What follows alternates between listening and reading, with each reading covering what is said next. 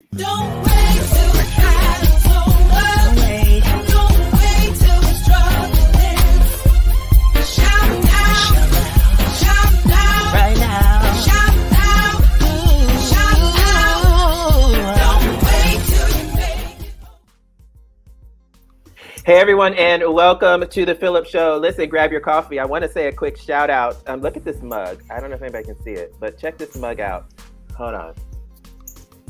So I wanted to give a huge shout out to Omnibus. It's a brand new business here with Jessica McGee. It's a brand new business here in Yellow Springs.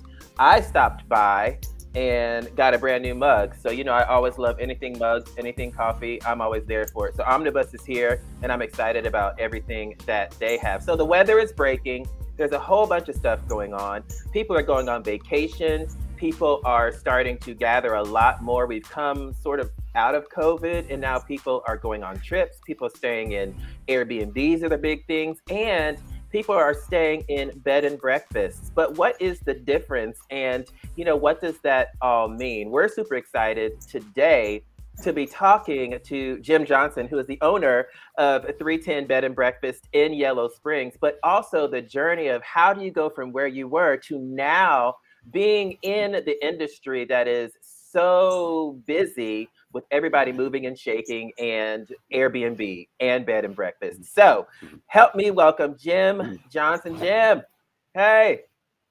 Hey, Philip. Good to be with you. Good to be with you too. How's it going over there in your Garden of Eden that I see all around you? The birds are singing and the sun is shining. It's a lovely, lovely morning. I couldn't ask for a better day. Wow. Well, yeah, it's beautiful outside. Yeah. And one of the things that we're talking about, I know you have your bed and breakfast, which is wonderful. Mm-hmm. We're going to get to all of that too. But, you know, the show is about people's stories and people's journeys and how they got to where they are. You know, so just briefly, I know your story is not brief. But it's long and windy, yes. Long and windy. So you're in Yellow Springs now, and now you have a bed and breakfast. Where are you originally from? I grew up here in Yellow Springs, and I grew up in the house that is now my home and business. How I got here was my parents were still living in the house that I grew up in, and they were getting older and needed help staying in the house. So one of the reasons I moved back to Yellow Springs, I had a career in higher education. Antioch had just reopened, so I wanted to help Antioch, secure the funding that they needed. I was a fundraiser. So I moved back to Yellow Springs in 2012 to work for Antioch and to be close to my parents. And that is hard to believe. That was 10 years ago. Wow. It was March of 2013 that I moved back. I'm sorry, March of 2012. So it's been over 10 years. But it's been over 10 years that I've been back in Yellow Springs, and I am so thrilled with my life and being able to make that choice to move back.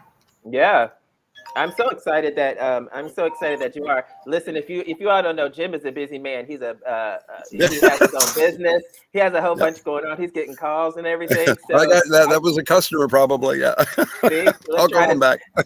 Yeah, yep. trying to stay in Yellow Springs too. I'm so excited that number one, that you're excited that you moved home, and it's so cool that is the same that's the same house, and now you're doing so many great things with it. A lot of people know Yellow Springs to be very eclectic and very inclusive and have a lot of diversity. When it comes to you and your journey, you said you moved away. How has, I guess, being from Yellow Springs, how has that shaped how you kind of see things outside of here? Yeah, my journey away from Yellow Springs was really to explore the world and explore myself. I was when I left Yellow Springs, I was a conservative Republican who was very closeted, and I even in 1978 when I graduated from high school, Yellow Springs was very accepting of the lesbian population, particularly that. And so I knew the town was accepting, but I wasn't there yet to come out. My journey took me to big cities where that at first was Cleveland, and that's where I came out as a gay man. And big cities, were a comfortable place to be. And I stuck with that. I'm from Cleveland. I moved to New York City, and I was blessed with a career that allowed me to move when I wanted to. And I 10 years in Cleveland, 10 years on the East Coast, New York and Washington, D.C., and then 10 years on the West Coast, living in Vancouver, British Columbia, and then Bellingham, Washington. But the move back to Yellow Springs was not, I didn't expect to move back, but the opportunity was there, an exciting opportunity with Antioch. And, being close to my parents was important. So, but Yellow Springs was, was hard to move back to. The population had changed a lot. My calculation is maybe a third of the population was here when I was, growing up. Right. It had turned over, enough that there weren't that many people that I knew well. Mm-hmm. Friends, over a couple. I had to really reestablish myself as an individual, finding my tribe here. Yeah. But I have, and that's why it's a great place for me to be. I have my family. My parents have passed, but I have a family here. And Yellow Springs is probably the only place I'd feel comfortable living in Ohio, to be quite honest.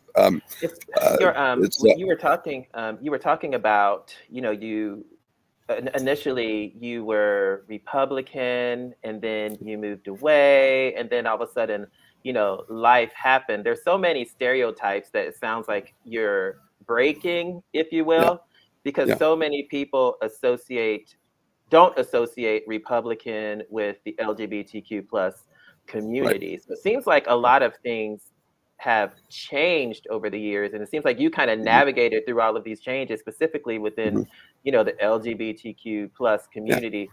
From your perspective, even being in, government and being around all of that, what are some of the things that you have noted? I mean, it could even be relationally. What are some of the things that are different now than what was when you were kind of jetting out to explore the world? Yeah. Well, the party, the Republican Party, was advocating things counter to, my life. That started in the 80s when I was coming out. We were dealing with AIDS, and the Reagan administration wasn't doing anything. And I started getting involved. There is a very good gay community in Cleveland that you can be a part of. And it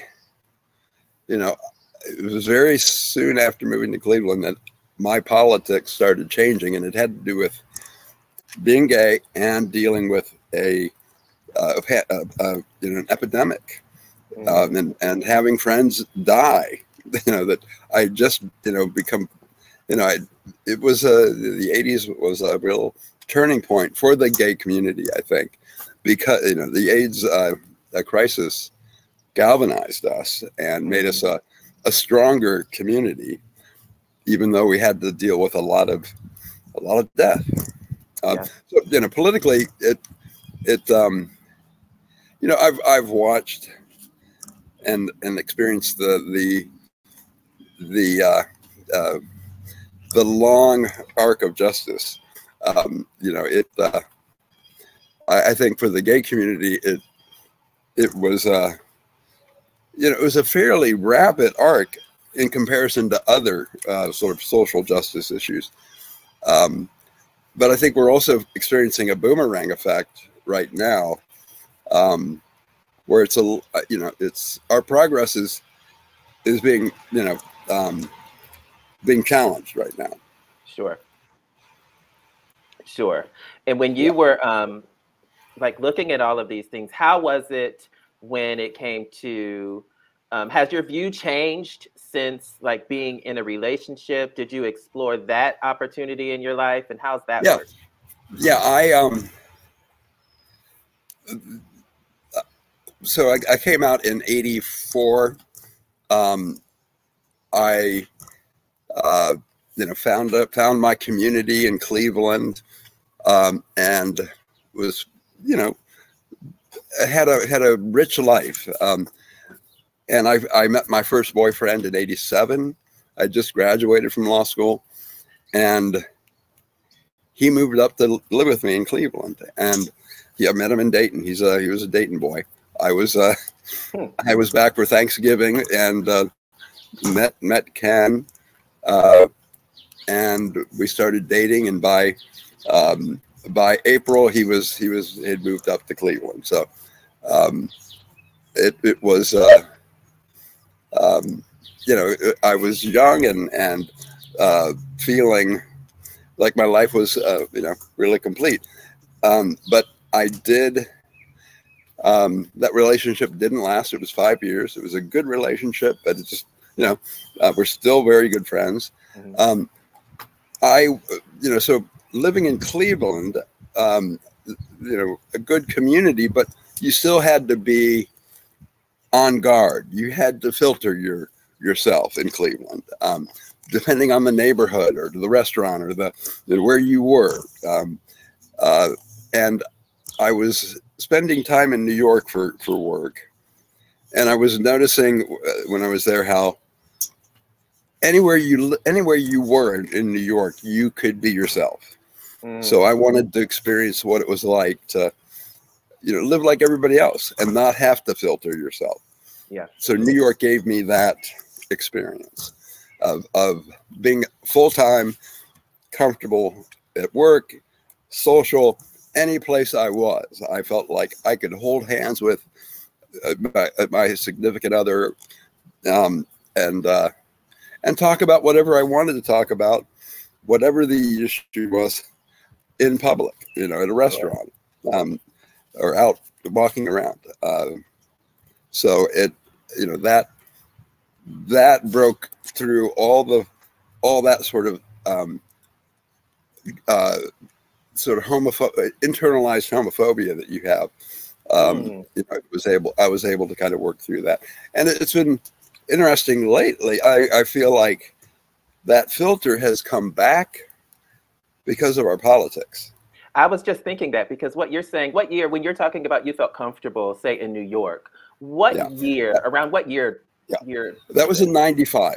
So I it's moved to New York interesting. in '95. Yeah. It's interesting to hear the freedom that you're speaking of Yeah. in '95, and here Yeah. we are in 2023. Yeah. Seems a little bit right. If I leave Yellow Springs, I feel very comfortable in Yellow Springs. I could be my 100% self. If I go to Fairborn, 6 miles away, that filter comes back. Sure. Yeah. And that's just the reality that I think people are going through right now. That, you know, the craziness of half of the country living in a different world, you know, the Fox News world. It's, you know, it's you're uncertain, and when you have that uncertainty, and there's the threat of violence again.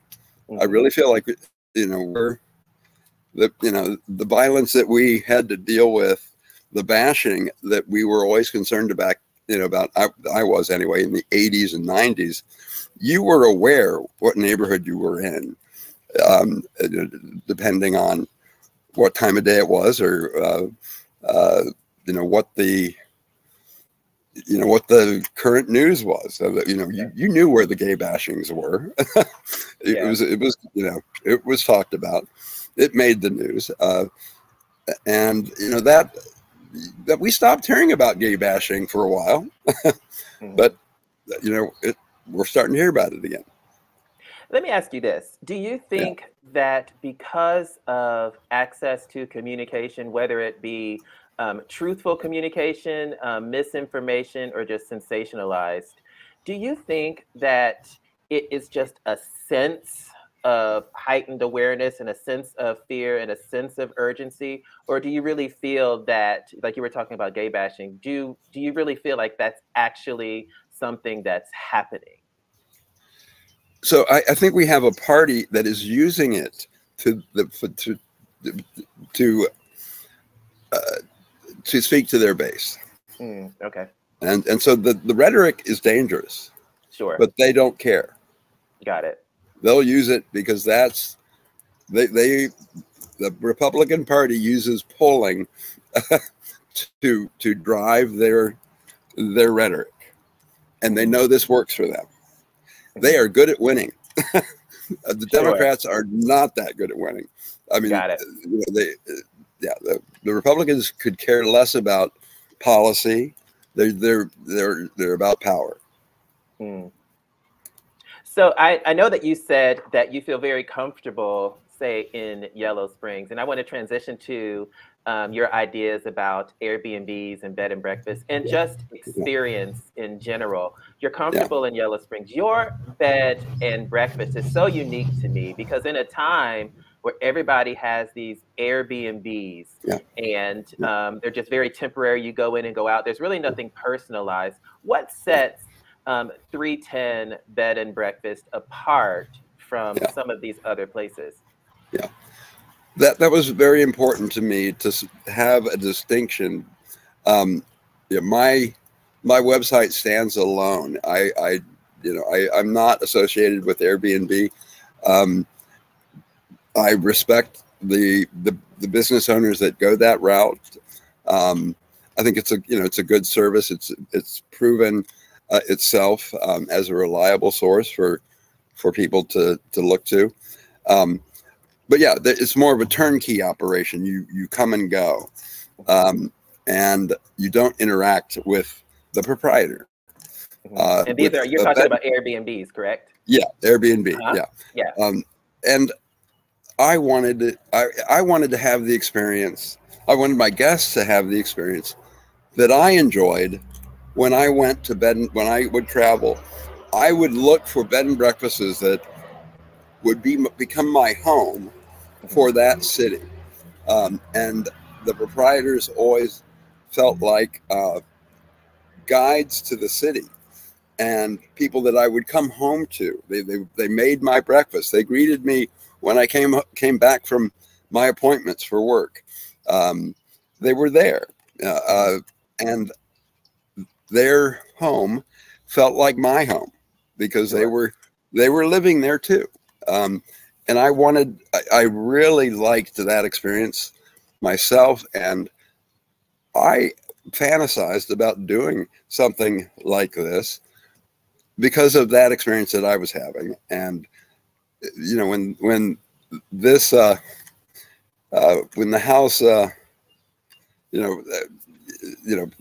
some of the remodeling that we did for my parents to make the house livable for them aging really made it work out that I could divide the house and set up a bed and breakfast like I experienced when I traveled a lot for work. Yeah, it seems so unique and so cozy. I think one of the things that you're getting to is with a bed and breakfast, it seems like there's a relationship. It's more of a relationship. So my permit with the village is a different a different code than Airbnb. Mhm. Airbnb is transient guest lodging. The owner does not have to be there. With the B&B code, it's owner occupied. I have to be here if I have guests. Yeah. So I have to, make sure, they're safe and comfortable. I provide the morning breakfast. So I interacted with them at some point. I do have a PIN code lock system for the front door, so they can check in. They can self check in. But at some point, we're going to cross paths because there's a door that divides the business, the bed and breakfast side of the house, provides my access. There's just a door between us. The house divides up nicely enough that the residence is, I don't hear them in my residence, and they don't hear me. Yes. So we are sharing this house.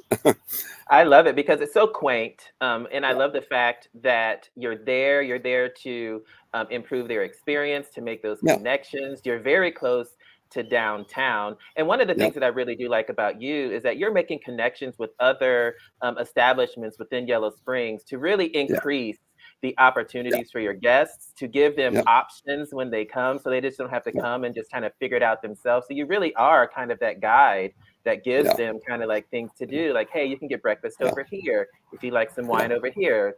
The movies are over here. Is that are you doing that intentionally? Is that something that very much so. I want my guests to be able to start planning their trip when they're at my website booking the trip.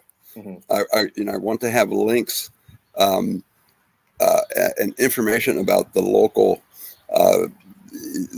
the local scene, so that they can start thinking about what they're going to do and how I can help them make those connections while they're first on my website booking the room. When on the day of the reservation, I'm texting them right away. They already have I've already sent them an email giving them information about their stay, but that morning I remind them of their PIN code number first for the front door, and that the code will be active at when check-in time is 3, and then I communicate with them about where to park and the room that they have, which where it is, and about the key and whether or not they're going to share the B&B with another guest. And then I always end by saying, I live in the back of the house. I am here to assist you with your stay. And it's a good way to establish that direct communication that day that they're coming. And I think the guests appreciate that contact, and we start emailing or start texting. And I think it helps. It helps make them feel welcome, and that things are going to go, as expected. Yeah, it sounds like a home away from home. You do. That's a line. That's one of the first sentences in my website. Your home away from home. Oh, see, there it is. And I just got that listening. One of the things that I love about you continue to give, and you continue to provide resources, and you continue to extend yourself. You're also a part of the YSKP fundraiser that's coming up pretty soon. Tell me a little bit about that and how you're involved.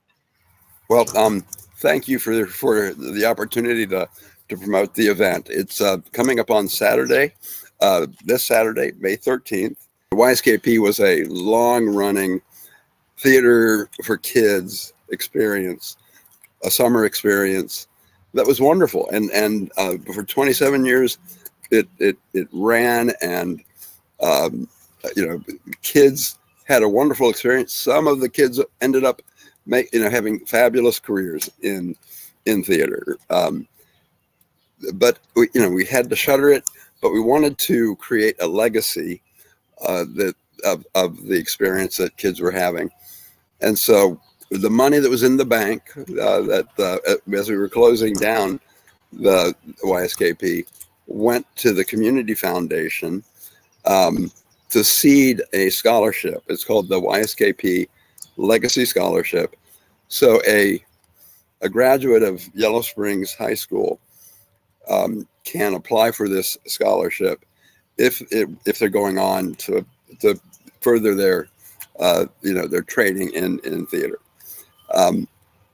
We had an event.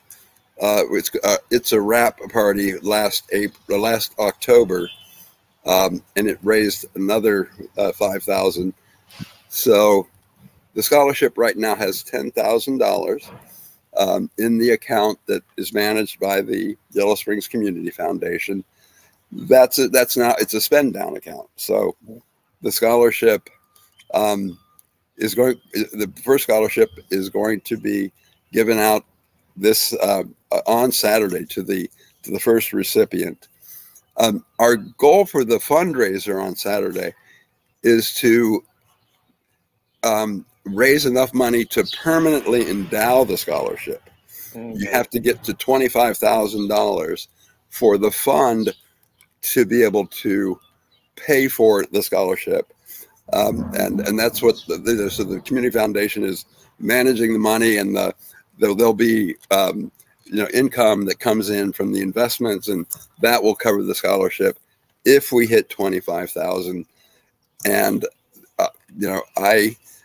I wanted to have this party for my 1 year anniversary in business, but I wanted it to connect to the community and do something important, and important to me, and I think important to the village, important to students in the future. I think we can make a dent in that gap between 10 and 25 with the silent auction that'll be a part of the event on May 13th. Wonderful. So you've partnered with a lot of people that are interested in giving as well, and you developed a silent auction, and people can bid on those things and help to raise money for. So, Yellow Springs has some world-class artists that live here and work here, and they have made donations of their work. You can go to my website and a link to the event and see the artists who have donated. It's painters and sculptors and performers who will come to your performers will come and give you a sort of a master class in performance, dance, theater, and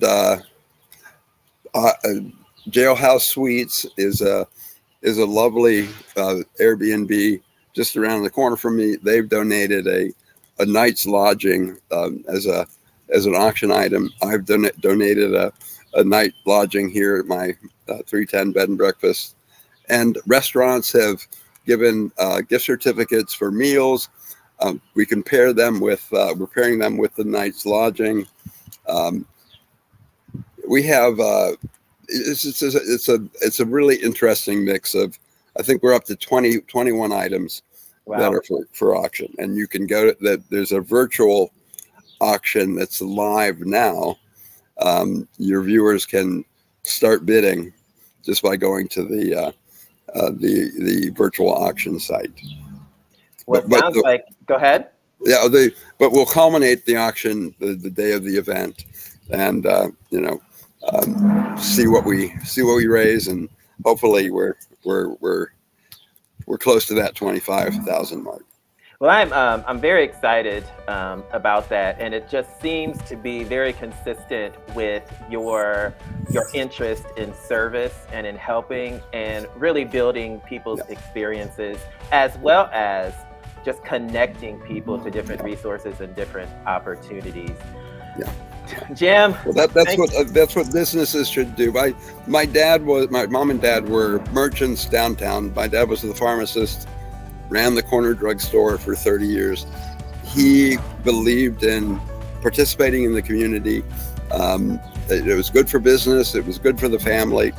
This community really supports the residents of the village in so many ways. I want to make sure it's a very easy website. It's 310bedandbreakfast.com, all spelled out, one word. 310bedandbreakfast.com, all spelled out, one word. Very good. Yeah. Thank you. Yeah, got Check it out. So everybody heard that. Go to 310bedandbreakfast.com. See what Jim is actually describing. See what he is talking about when he talks about having a place that you can come where somebody cares. There's going to be things that you can do, offers, and everything. Your entire stay can be cared for. In addition, if you take nothing else away, be of service. Find yourself in a position where you continue to connect people, you continue to relate to people, and everybody has the opportunity to impact somebody's life in some way, and we decide how we're going to do that. And I'm so thankful to Jim for showing us a really great example of how to do that in a very meaningful way. So thank you so much for being here. And as usual, you are the best you in the world. I'll see you next time here on The Phillips Show. Don't wait.